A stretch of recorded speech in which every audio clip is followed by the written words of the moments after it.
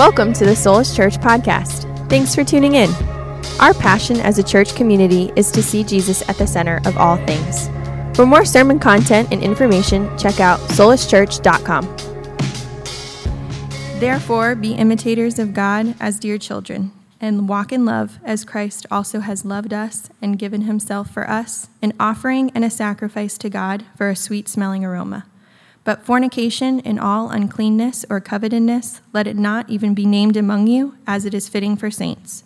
Neither filthiness, nor foolish talking, no coarse jesting, which are not fitting, but rather giving of thanks. For this you know that no fornicator, unclean person, nor covetous man who is an idolater has any inheritance in the kingdom of Christ and God. Let no one deceive you with empty words, for because of these things the wrath of God comes upon the sons of disobedience. Therefore, do not be partakers with them. This is the word of the Lord. Thanks be to God. Let's pray together.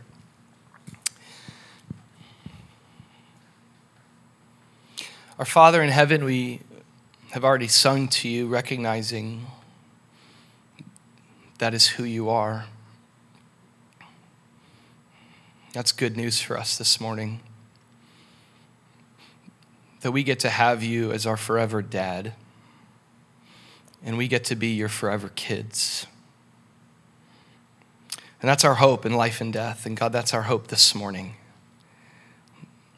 That's why we're here. We're all here because we equally need to be reminded of that. That our lives are in your hands, and you're the one that's leading us. You're the one who's watching over us, covering us. You're the one who's shaping us. You seek to make us who you've called us to be. And so we just present every piece of our put together and broken lives before you this morning. Knowing that you see us, knowing that you truly know us. God, knowing that you still love us.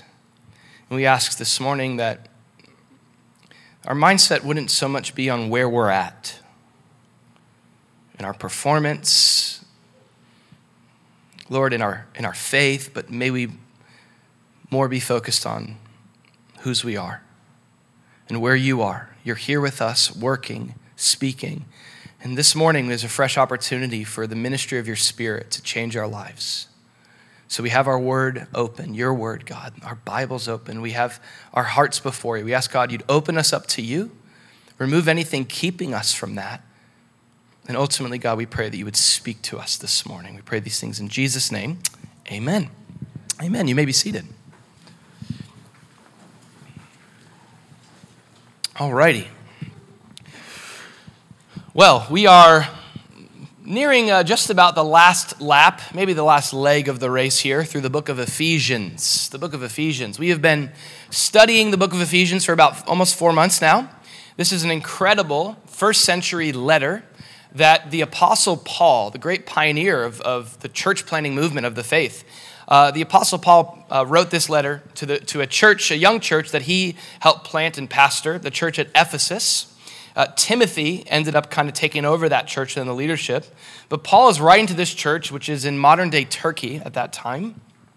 And he's writing to them with the heart of encouraging them to live in Christ. That key two-word preposition shows up more in this small epistle than anywhere else in the New Testament. This theme that through Jesus, through the work, when we talk about, when we think about the cross, this idea that Jesus of Nazareth 2,000 years ago, this whole thing happened where he went to a cross and he was crucified and he died, and then he was claimed to be resurrected from the dead by over 500 eyewitnesses, most of which have written about it here in the scriptures. What Paul is saying about that event is that event matters for your life right now. There's a lot of events in our lives that matter for our lives, but nothing can compare to the effect of the cross, to the effect of what's called the gospel, the good news of what God has accomplished in Christ. And to kind of summarize that good news, Paul would say, really, that good news results in a position. That's what that good news results in. It results in a new position for you. That you are now no longer positioned just in your sin or in your separation from God or even in what the Bible calls being in Adam, which is in the fallen condition. But through Jesus and through his cross, you and I, by faith, we're positioned in Christ forever. What hope there is to know that we are in Jesus through what he's accomplished. And Paul wants Christians to really put their roots deep down in that. To not just hear that in one ear and let it go out the other, but to allow that truth to saturate their souls to the extent that it begins to transform their lives, everything about their life. And so that's what Ephesians is all about. Like how being in Christ changes us. How it's meant to change us. And every week we're looking at a different aspect of this, and we've made a big shift in the book where Paul is talking a lot about how we walk this stuff out. And I don't know if there's more of an exhortive and practical call to a new life in Jesus than what we read here, or really what Emily read over us here in Ephesians 5. So here's the theme. If you'd like to jot down notes, go ahead and put this down as a title or a big idea of what Paul is saying to us in Ephesians 5. In Ephesians 5, we have a call for those of us who are in Christ to be, notice this, imitators of God. That's the theme. This is a section of scripture that says to us who are in Christ to live your life as an imitator of God. It's Ephesians 5:1, the first verse we read. Therefore, be imitators of God as dear children. What an interesting exhortation. The word there for imitation or imitator, this is what we want to be. We want to be people that are imitating God. It literally means to mirror or to mimic. The Greek word here that's used for imitator, some translations translate it to follow, but really imitator is the most accurate word of what we're called to do here. And it's from this Greek word that we get our modern word for mimic or mime. Remember mimes? Remember those things? I think they're still big in like urban areas where they try to get your, take your money, but both like pickpocket you and make you pay them for doing their tricks, right? But mimes are famous for mimicking the movements of individuals. I saw a video online recently of a mime that was walking behind this guy, and like a whole crowd was watching the mime do this, and the guy didn't know, but he was just walking down the streets of New York, and the mime was just like walking behind him, doing the exact same motions. And it's that kind of concept of mimicking, of mirroring, that Paul is saying should be a goal of our lives. Think about this, that we would mirror and mimic and imitate. Now think about this again. God. Imitate God. Now let's just be real here on the front end. That is a high and lofty assignment. Anybody know what I'm talking about there? Like, we're not saying imitate this follower of Jesus even. I mean, I'm just trying to wrap my mind around this. Andrew Lundy, here I am in the flesh in every way imaginable. I am a human. I'm fallen. And I'm called to imitate as a creature the Creator. I mean, that could be hard to fathom. We think about God as all-knowing, all-powerful, all-perfect. How could I, as a fallen creature, even fathom the idea of imitating him, being like him? Well, the illustration that Paul gives us helps us, doesn't it? Like, telling me to imitate God is one thing, but saying, be like your dad, I can get that. Especially the older I get and the more I realize my wife is like, you're your dad. You're him, okay? Right, Dad? My dad used to say growing up, in his epic accent, the apple doesn't fall far from the tree, Andrew, okay? And as a kid, I was just like, okay, but this apple rolled down the hill, Dad, okay? And it turns out that's not true. And I can understand that. Imitate God, that's one thing, but listen again, imitate God as dear children. I can get that. Be like your dad. This is what kids do, right? If you have children, you've learned this. This is a natural reality of kids, for better or for worse. Let me say that again, for better or for worse. There's no such thing with kids as do as I say, not as I do. Have we learned this? You ever noticed a behavior in your child that you were mad at until you realized it was a behavior that they caught from you, and you're like, okay. I should correct you right now, but my moral authority just went out the window. It's just true. Children emulate and imitate their parents. I want to show you a great visual of this. This is Jimmy. By the way, this is Jimmy. I don't know how I could summarize Jimmy more than a picture like this. Jimmy is the embodiment of this photo. He's chill metal. That's just Jimmy. Like if you know Jimmy, chill but metal, okay? This is Jimmy on his first day of school, back to school here. This is his first day of work at Solus. We were going in for our first day, and I snapped a quick photo of Jimmy on February 6th. By the way, Jimmy's birthday's tomorrow. Can we shout that out as well? Celebrate the man, the myth, the legend. This was like a natural reaction. Hey, Jimmy. He turned around and just threw up the chill metal Jimmy sign, rock on for the Lord. Now, this is amazing. So a few months later, it might have been a month or two later, we had our Easter service. I was thumbing through the pictures that Cameron had sent over, and I found this picture. This completely happened by happenstance. I found this picture of Jimmy's oldest son, Phoenix. Come on. Come on, that's incredible. Be imitators of God, just as Phoenix here is naturally taking on the characteristics of his dad, Jimmy. The resemblance is uncanny there, and of course the natural gestures. This is what Paul is getting at. This is actually, can I tell you this? This is what we see in Jesus. Notice this. Jesus said this about himself. In John 5:19, Jesus said, "Most assuredly I say to you, the Son can do nothing of himself." It's a really interesting insight to the life of Jesus. But what he sees the Father do. For whatever he does, the Son also does in like manner. See, what Paul is saying here in Ephesians 5:1 is to be like Jesus.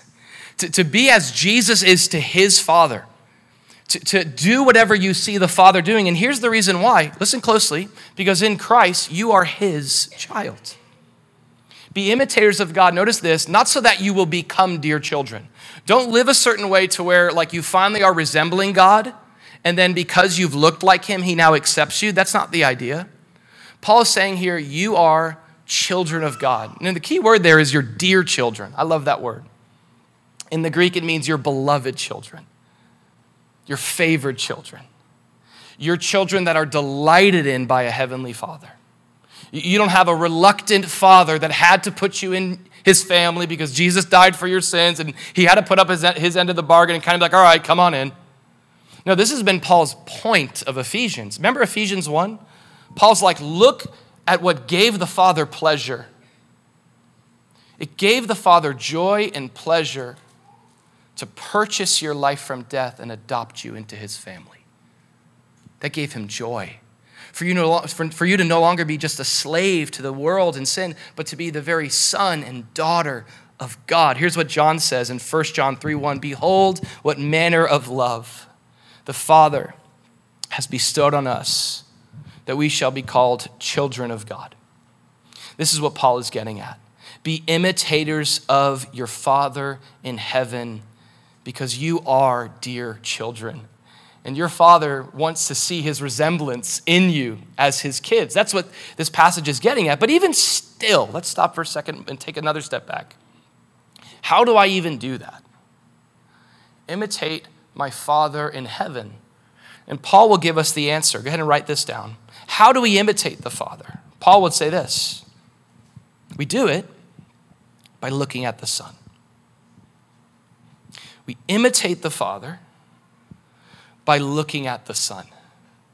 This is what's really cool about Ephesians 5, and it's crazy to me that anyone could have an honest reading of Scripture and not see the divinity of Christ as plain as day in the Bible. But chapter 5 here is a great example of this.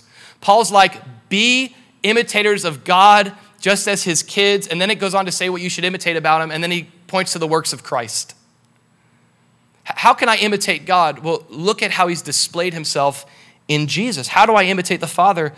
I look at the Son. Colossians 1:15, jot this down. The Bible says that Jesus is the image of the invisible God. We're sons of the Father. We want to be like him. Well, how can I begin to be like my dad? Well, I look at the Son. And when I see the Son, the Bible says this, that when I see the Son, I see the Father. Remember that great story in John 14 where Thomas is like, Jesus, we want to see the Father. Show us the Father, Jesus. And he says to them, Thomas, you've been done seen him. That's basically what he says. Why? Because you've seen me. You've seen me, the express image of the invisible God. No one has seen God at any time, but the Son has declared him. So if you want to know what God is like this morning, in order to be like him, like I do as well, we zero in on Jesus. As Christians, we don't just believe that Jesus gives us a nice angle or insight to God. Like he's one of many prophets that kind of guides the way to more of God. If you kind of fit Jesus into whatever your worldview is, you'll get some nice benefits. No, the scriptures paint Jesus as the absolute vision of God, as the way to know for sure what God is like.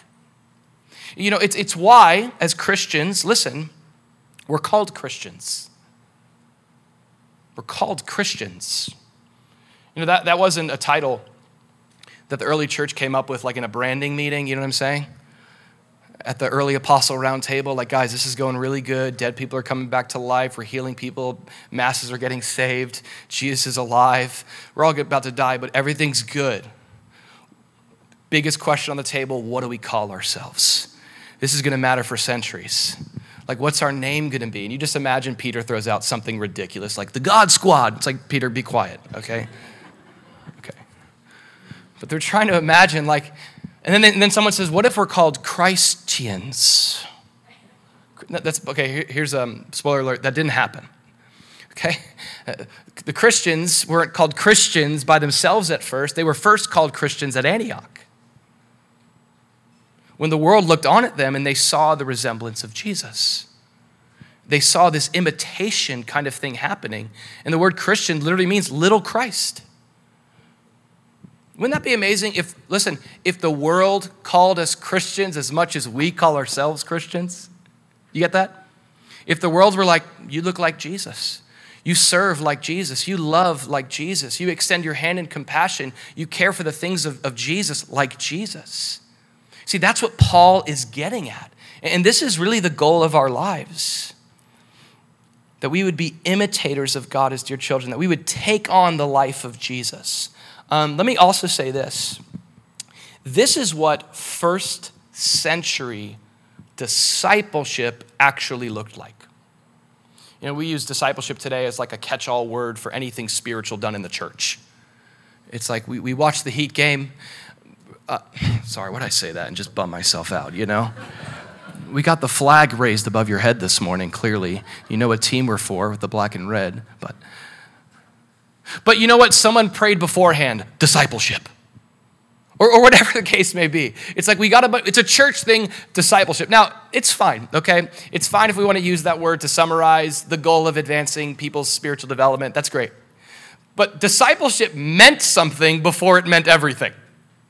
In the first century, discipleship meant that I am going to prioritize my entire life, everything about me, around apprenticing under the way of this person. It wasn't even strictly a Christian thing. It was also a Greek practice. There was Hebrew and Greek discipleship that had its differences.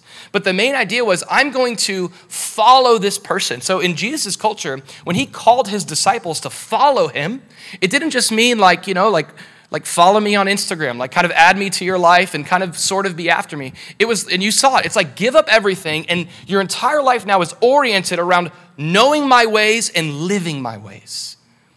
Literally imitating him. So back then, like, it was common for the students of a rabbi to even like take on their rabbi's mannerisms and teaching style. Like as I've grown as a communicator myself and still growing, a long way to go. I'm trying to find my own voice as God has called me to be. But you could probably create a Venn diagram of like the three voices that have most shaped me. Because I tend to naturally, we're creatures of imitation. And you tend to become like what you value and what you see. And that was so true in the first century.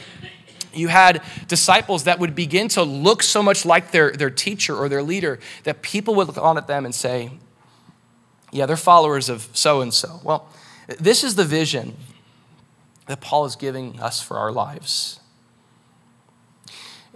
If there was no other claim of who you're following in your life except for your life itself, if we were to just look at your life and look at my life, who are you following? Who are you imitating?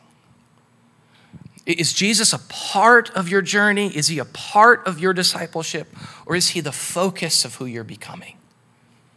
And we need to be intentional about this. This is what Paul is saying. And Paul gives us some help because he doesn't just say do this generally.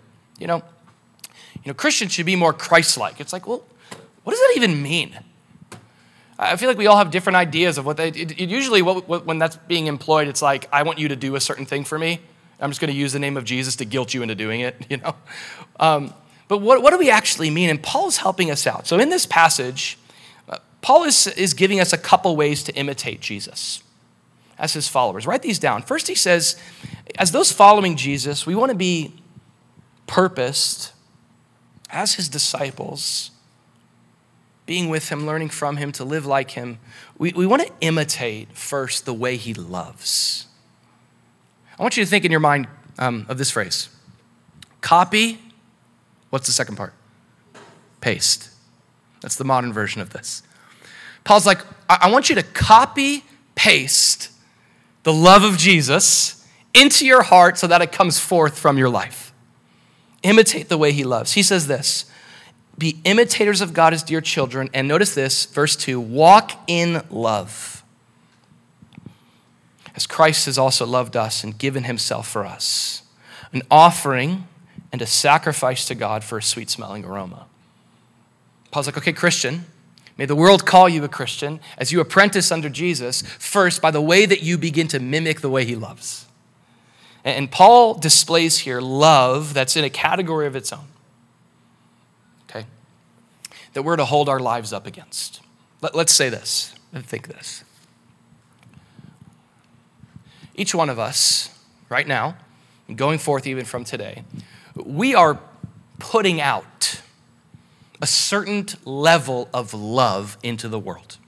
Whether you like that statement or not, whether that sounds too hippie or not, it probably does sound a little hippie. Let's personalize it. You and I, we're putting out a certain level of love into our homes, into our families, into our social circles, into our friend groups. You are, whether you face it or not, putting out a certain level of love in your workplace. In the space you're at where no one knows who you are and you can act however you want because no one there knows you're a Christian, in that place, right?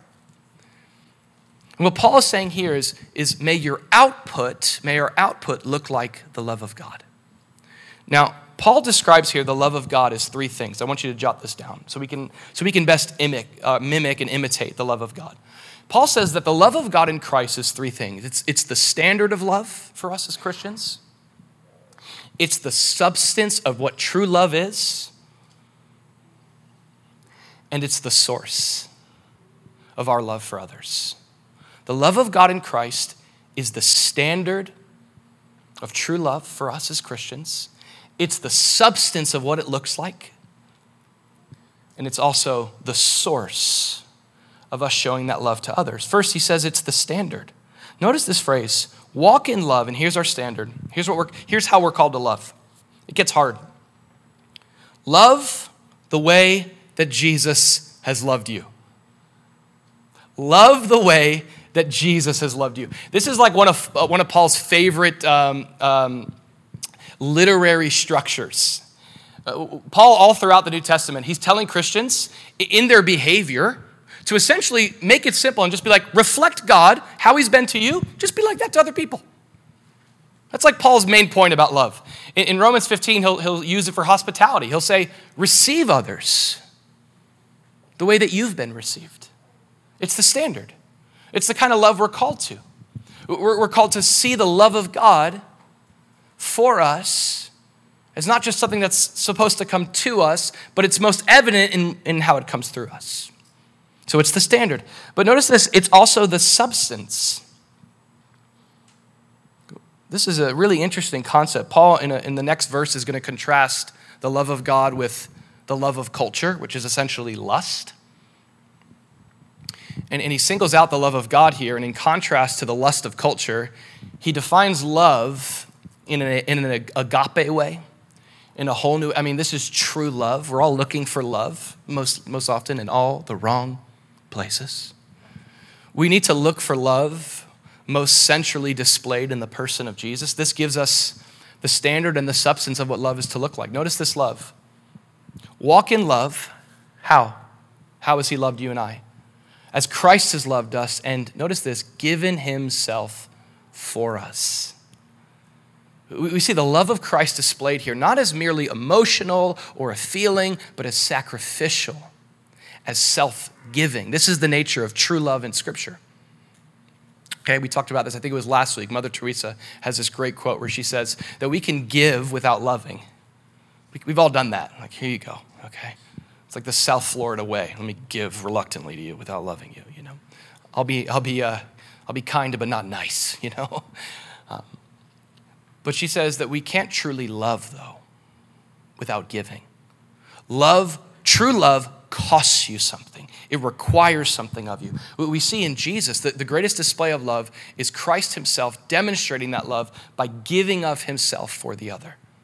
This is a whole nother love. This is a love that's displayed not so much as like a battle or like a dance between two people trying to love each other and mutually give back and forth. It's the display of like a waterfall, just absolutely overwhelming its object. This is the love of God. It's irregardless of performance. It's self-sacrificial in how it gives. The Bible says this in 1 John. I love this. 1 John 4 says this. And this is the love of God. Okay? And this is how God's love was manifested. We want to know what love is like? Well, here's what true love is.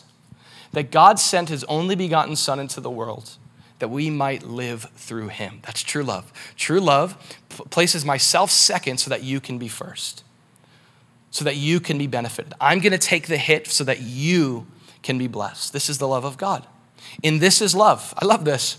Not that we loved God. That's not love. I'm not sure if you're here today and you're like confused about the Christian faith. You're like, Christianity is just about all these people that were loving God, and God's like, okay, you love me, I guess I'll love you back. John's like, that ain't it, okay? That's not it. This isn't love, that we loved God. We were walking around loving him. No, don't look to humans to get the substance of love. And this is love, not that we loved God, but that he loved us. And he sent his son Jesus to be the propitiation for our sins. Beloved, if God so loved us, we also ought to love one another. This is so important for us in our cultural moment, to be a shining light in a world where love is love and love is everything and love is all these millions of things.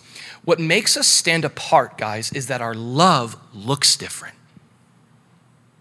It looks different. And I don't know about you, but especially in a place like South Florida, like I wouldn't identify when people move to Boca, especially. It's like tell me about Boca. I wouldn't be like, well, this is the most warm and loving place you could have ever moved to. People put you, sometimes like if you get to the line at the same time, they'll be like, oh no, you go first. It's like, I don't think that's ever happened to me in the 35 years I've lived here, okay? And I gotta be honest, like, it's really easy for me to take on the level of love of culture. Do you know what I mean? So it's just like the coldness kind of can wear on your heart. Do you know what I'm saying?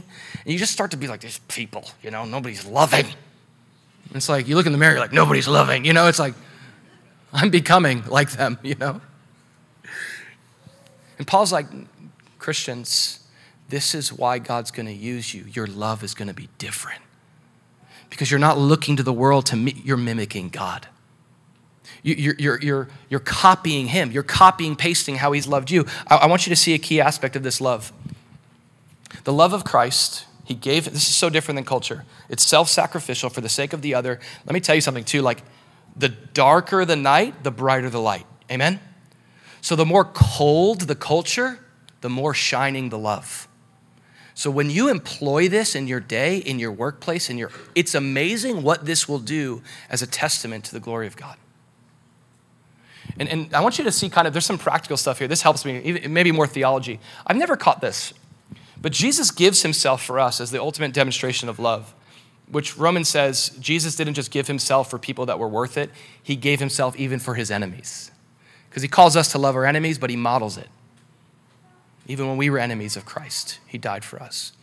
But in his offering, or in his sacrifice, it says here that he was making an offering of worship to God. I've never understood the cross. I've never seen that. I mean, I've read that. But to think that on the cross, Jesus was loving you and I unto the glory of God, that he was giving his life as there's a great picture there to the Old Testament and the sacrificial system that was meant to bring an aroma of purification, aroma of delight and worship to God. But for me, this can change how I go into my day. What if I began to think about my calling to love as a calling to worship. That when I love, it's not about them and how they respond. It's not about if they appreciate it or thank me for it or look me in the eye or say thank you when I hold the door open for them, because they mostly don't in Boca. Okay. But what if all that I did wasn't about letting my left hand know what my right hand was doing? What if there was a greater purpose to my love, which was to worship my Father? And to give, there's something that will shift in our hearts, isn't there? When there's people in your life that you're like, I've gotten, love them as Christ has loved you. You're like, I can't do it. I've hit the wall. I've maxed out my love. I'm telling you, it's like a sustain. It'll just get your love greater when it's about worship. When you say, I'm loving this person unto the Lord as worship to God. Amen? All right, we want to love like he loves. We also want to love, or we want to live the way he lives. Jot this down. We want to live the way he lives. You ever been in the car with someone and they take a really sharp turn that you didn't see coming and you're like, whoa, what's up? Okay? Put your seatbelt on, okay? Love the way God loves you. But fornication and all uncleanness or covetousness, let it not even be named among you, as is fitting for saints. Paul here, some translations read sexual immorality or impurity. Paul takes a sharp turn, but it's not really out of context, as Paul here is now talking about the kind of lives that we're called to live in culture. Remember, Paul is talking about true love, and now he's talking about a counterfeit that culture is going to uplift. And rather than the love of God, it's the lust of culture, the lust of the flesh. And it's even here that Paul is calling us to imitate Christ. Imitate Christ in culture in the way that we, listen to this, we live holy lives. There's a specific focus in this passage on how we're to live a holy life in culture. There's a focus specifically on sexual immorality. The Greek word there, fornication, is the word, now see if this word sounds familiar, it's the word porneo. And it's kind of like in the Greek, it's a junk drawer for any type of the employment of sexuality outside of the context of the biblical covenant of marriage between a man and a woman. It's literally is fornication or sexual immorality. The word porneo is where we get our modern word porn. Pornography is filmed sexual immorality. Graphic, the idea of graphic, it's visual sexual immorality. And Paul is calling these Christians to be different from culture and how they navigate sexuality. Now, it's important to point out here, okay, like a proper theology of the Bible.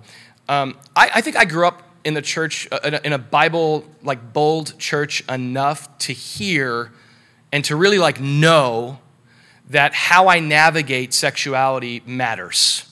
And this was the thought, I will be in big trouble if I do it wrong. And there can be sort of this like nail that gets hammered in of guilt in the name of condemnation that with a call to purity can end up demonizing sexuality altogether and sort of like creating sex as this thing that's bad altogether. Like basically that's what I thought growing up, like sex is bad. Sexuality needs to be like just basically become a hermit and live in a monastery somewhere, okay? And there is certainly a call to the crucifixion of the flesh. But first and foremost, we need to remember that when the Bible calls us out of a cultural norm with sexuality, what Scripture is doing, especially the New Testament, is it's seeking to restore us back to God's original intent. This is always the purpose of redemption, to bring us back to what God created in the beginning. And let me tell you, God created sex in the beginning. Sexuality wasn't like an accident. Like, oh, oops, I didn't really think about the plumbing enough. Or like Adam and Eve, they're talking to the serpent. He's like, have you guys thought about doing this? And they're like, oh my gosh, okay. Sexuality, think about this. The blessing of sexuality within the covenant of marriage was one of the first commands that God gave.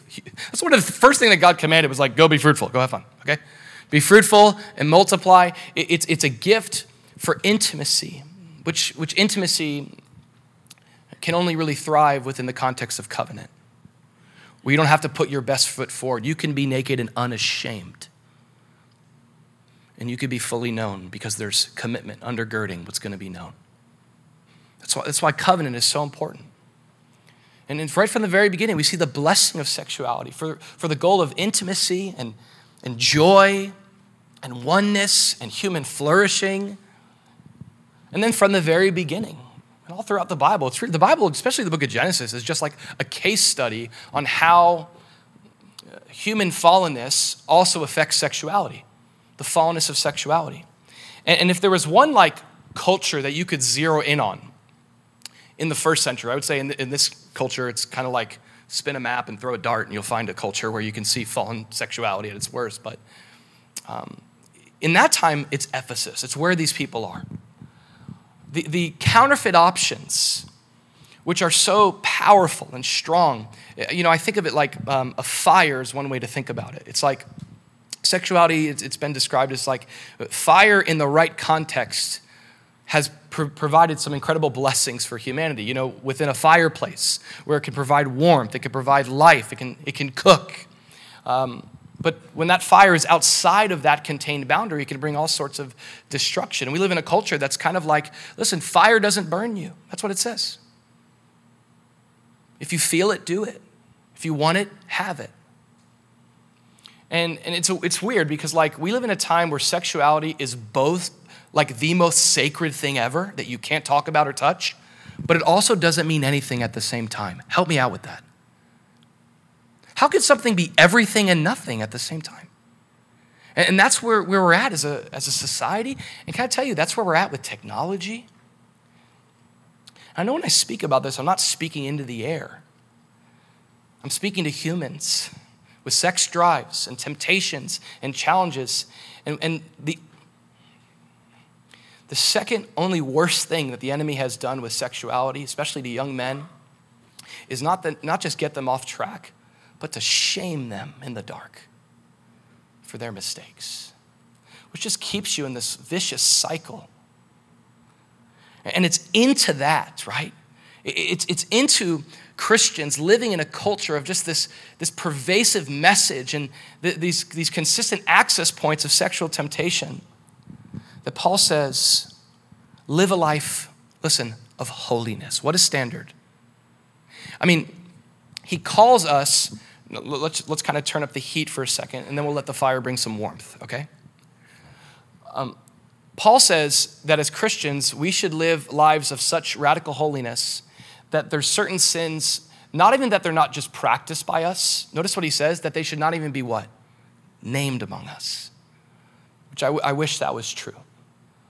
Unfortunately, the reputation of the church at large in America is just racked by scandal. And sometimes the world can't tell the difference in terms of sexual ethics between a Christian and someone in the world. But Paul is like, hey, who cares about them in your own life? What a call that you would pursue a level of holiness. You're an imitator of God. God is holy. He's unique. He's set apart.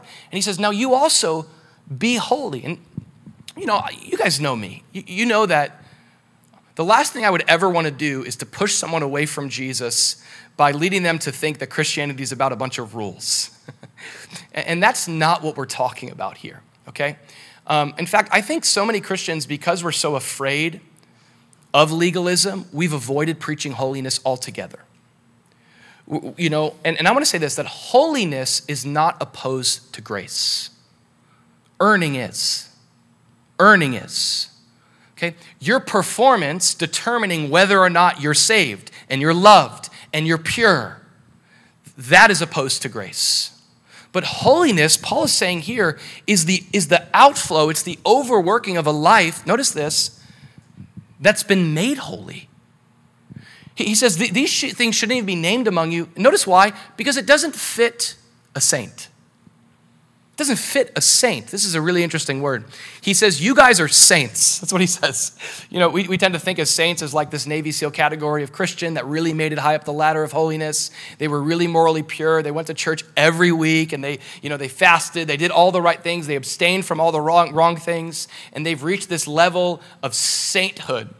And if there's anything that Paul wants to clear up in the book of Ephesians, is that there's not multiple categories of Christians in the kingdom.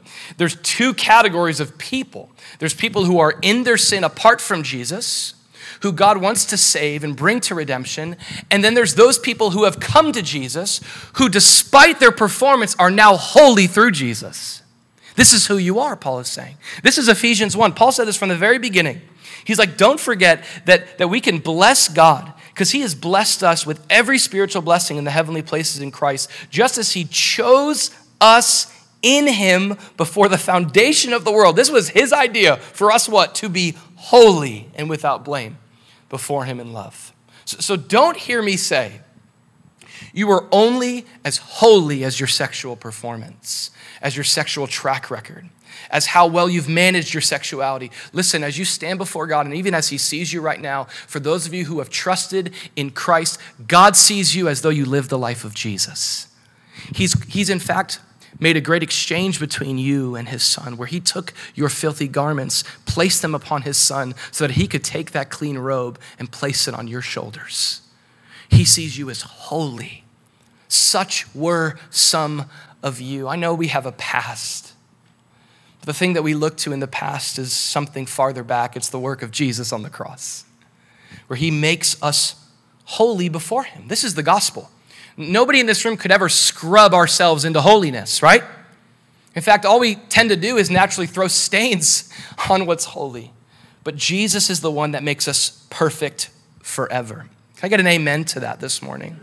To know that as you sit here this morning, you are not defined by your mistakes. You're not defined by what you've done, nor of what's been done to you. You're holy. Listen. Which is why Paul says to live a holy life. He's not saying be holy so that you can become holy. He's saying you are holy, therefore live holy. He's saying when you don't live a holy life, it's like David trying to put on Saul's armor. Remember that story? David's going to battle. So he's like, I know what I'll do. I'll just put Saul's armor, and David couldn't even move. Okay? We've all felt this before, right? Where you went to the store and you're like, I like that shirt a lot. I got to try it on, okay? You go, and there's that valley of decision where you're looking in the mirror in the fitting room and you're like, no, this is a no. I'm going to have to go back to the rack, okay? And then sometimes you're like, I can do it. So sometimes I'll be like pushing the boundaries because I'm like, I'm so fashion forward. And so I'm like, it's not fitting, but I'm like, hey, babe, can you come in here for a second? I won't even tell her. I'll just be like, hey, so I just wanted to see like what you're thinking, like how are you? And Britt is like, fortunately, the mirror sometimes is not enough for me to make my own decisions. So Britt will be like, okay, that's not working. That's not working. And listen, I want you to hear, essentially, that's what Paul is saying about sin. He's like, it doesn't look good on you. Because it's not who you are. It's not the authentic self that God has redeemed you to be. You're holy. So when you live an unholy life, when you live in unconfessed sin, continuing down those paths, you're seeking to be someone that you're truly not. Amen? Let's keep going here. We're almost done. We want to also, write this down, we want to imitate the way that Jesus speaks. So we imitate the way he loves. We imitate the way that he lives. We also want to imitate the way he speaks. Our speech matters. Our words matter. So Paul is saying, love like God has loved you. And don't settle for the lust of the flesh or the lust of the eyes or the lust of culture. Flourish in blessing. You're holy, so live holy. And then also he touches into an area of holiness that we might often overlook. And I'll be honest, I tend to not think enough about how much this matters, but it's my own speech and what I say. He says, neither filthiness, same word as used there in verse 3, that idea of impurity, nor foolish talking, nor coarse jesting, which are not fitting. But notice this, use your mouth to give thanks. We don't, I think as Christians, like we tend to overemphasize sins of the hand and action. And maybe we've gotten better, especially in the past couple decades. I feel like in the American church, we're trying to become more focused on like sins of the heart. Sins of the heart matter. But here, the scriptures are elevating something Jesus taught, that we need to be as disciplined over what we do in terms of also how we speak and what we're saying, what's coming out. Like our words matter. It's not just wasted air. It's not just forgotten language. It's significant. God hears it, and it matters. And so what we say matters, and there's categories here. And if I had more time, we'd talk more about this idea of cursing and the complexities of that. We looked at that last week with Paul, and he basically says, like, here's a good test for your words. Like, do your words bless or do they curse? I mean, that's what a curse means, is to, like, speak the opposite intention of God over someone. Like, blessing is when you speak God's best over them. If you think about it, like, that's really where most curse words end up going, is they end up, instead of blessing someone, damning someone. Or say, hey, go to heaven. It's the opposite kind of curse, That's one way that we can curse someone. That's one category of speech that we should watch out for. There's some things that are just like culturally impolite that if you use in one culture, nobody would bat an eye. I've made this mistake in like Latin America with certain Spanish words I didn't know. I'm just going to confess that. And then there's a category of speech here that Paul speaks to that he equates to sexual immorality in its worldliness. He calls it coarse jesting. Now, this is an interesting phrase. The phrase coarse jesting there, it has the idea of ease of tongue is kind of the concept. It's someone that's able to turn everything into a sexually charged innuendo, and specifically in a way that is sinful. It brings up sinful imagery. Instead of honoring the covenant of sexuality, it decries it, and it actually, in a lot of ways, it desecrates it by being just like culture in our speech. And I don't think we think about this enough when we're so quick with funny jokes. When it's just kind of like a way to bond. But Paul's like, your speech matters. Why? Jesus said it matters. Jesus is like, whatever's coming out of your mouth is just really what's going on in your heart. So if there's impure speech, there's areas of my heart that aren't fully surrendered to the Lord that I got to really evaluate. I got to think about this. Now, there's an interesting play on words that Paul does here in the Greek. He says, be like Jesus. So don't use your words to cause someone to think sinful thoughts or to condone sinful things, but rather give thanks. Isn't that an interesting thing? Now, in the Greek, the two words for coarse jesting and giving of thanks, they kind of rhyme.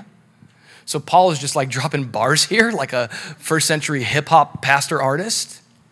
And Paul literally is saying the two Greek words, they're similar in their sound. And so he's like, don't use loose speech. Don't be quick to go this direction with sinful talk. Instead, be quick to give thanks. Instead, be someone whose voice and words bring life to the hearer because they're marked by gratitude for God and gratitude for life. What we say matters. Jesus taught this. He emphasized this. He said in Matthew 12, either make the tree good and its fruit good, or make the tree bad and its fruit bad. At the end of the day, a tree is known by its fruit. And we use that phrase a lot to be like, are they really a Christian? We kind of like do this judgment thing. Like, where's their fruit? Well, Jesus here is talking about your words. He says what you say is going to reveal what's going on in your heart. Jesus here goes, you brood of vipers. Slammed him. He says, how can you, being evil, speak good things? For out of the abundance of the heart, the mouth speaks. A good man out of the good treasure of his heart brings forth good things, and an evil man out of the evil treasure of his heart brings forth evil things. But I say to you, here's where Jesus turns up the heat, that for every idle word men speak, they will give an account of it in the day of judgment. I'm not just going to be judged by my actions and my thoughts. I want to be judged according to what I said with my words. For by your words you will be justified, and by your words you will be condemned. This is heavy language, but ultimately we're reminded that God, when he comes into our lives, he comes to transform our hearts. And that's seen even in how we speak. All right, let's close with this last one. I'll invite the team to come up as we wrap out for this last one. The last thing Paul says is we want to imitate the way that Jesus thinks. So we imitate the way he loves. That's our standard. That's the substance. That's the source of love. When I'm loved by God, I'll love others. We also want to imitate the way that he lives in a holy life. We want to imitate and emulate and mirror the way that he speaks. And lastly, it really comes down to, at the end of the day, with how we think. As the Bible says, as a man thinks in his heart, so he is. And Jesus wants to renew our mind and change our thinking. And so Paul's writing to these Christians, and he's like, at the end of the day, the most important thing here, as I'm exhorting you to these things, is to ask yourself, like, how do you act? Like, what do you actually think about this? What do you actually think about sexuality? What do you actually think about love? And what do you think about your life and holiness? How you think about it matters. Paul says this. He says some heavy language. He says, for this you know. You know this. This is true. This is how you should think. That no fornicator, unclean person, nor covetous man who is an idolater has any inheritance in the kingdom of Christ and God. Someone who's destined for the kingdom is not going to allow these things to persist without repentance in their lives. You know this. You know that there's a standard for right and wrong. You know that there's a judgment coming. You know that God divided the darkness and the light. He doesn't blend them together. You know this. How are you thinking about this? So he says, let no one deceive you with empty words. For because of these things, the wrath of God comes upon the sons of disobedience who are disobedient to the truth. Here's the call, therefore, do not be partakers with them, with how they think. Check your thinking. Is there any thought patterns in your life that has been influenced more by the world rather than the word? And I get it, like we're in a cultural time where everything's sensitive and you can't open up a single verse of the Bible without making an enemy. And with our heart to win people, we just want so much for people to know that they're loved. But we don't do that at the expense of right thinking. In fact, the way that we most love the world is we bring them the truth. We embody it in our minds because we believe the truth leads to blessing. And one of the main ways that the enemy breaks down people in culture is he gives permeating lies. So what are you being discipled by this morning? Are you a church-going Christian with a secular mind? And you've been shaped, you've been duped in the name of whatever.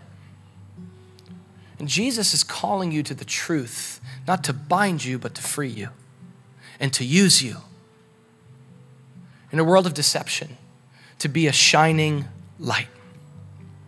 So we imitate Jesus in all these different ways, knowing ultimately that we do so as dear children. So we want to create a moment here as we close to be dear children to our Father. I want to say first for the Christian in the room that you are the dear child of God. His love for you this morning as your Father has nothing to do with whether or not you've imitated him in these ways. Isn't that good news? Because none of us can say, I've perfectly imitated God. You know that verse where Paul's like, imitate me as I imitate Christ. Would anybody actually struggle saying that? I don't know about you. Follow me. Just do what I do as I do what Jesus does. It's like, I struggle to be able to say that unless that means I'm living in grace. You want to come? And so today, be reminded that you're the dearly loved child of God through Jesus. You're adopted. And if you're here today and you haven't yet come to that security, the Bible says all you have to do is simply look from your heart to Jesus and recognize that you need him. See the cross as something not just done in history, but something done for you. For your sin to be dealt with, for your separation between you and God to be solved, for you to become a child of God. The Bible says that God so loved the world that he gave his only son. that whoever believes in Jesus, puts faith and trust in Jesus, you will not perish, but you'll have everlasting life. And so let's take a moment as we close this time. Let's create a space where we connect with our Father before we leave. Again, if you're here new, this is a time for you to ask God to become your Father. Repent of your sin and receive him as your Lord. Have the hope of eternal life. For those of you that are followers of Jesus, why don't you just come back to your Father this morning and say, God, I want to be more like you. Not so that I can be more of your child, but because I already am. So help me imitate you in all these areas of my life. Let's take a moment with our Father together.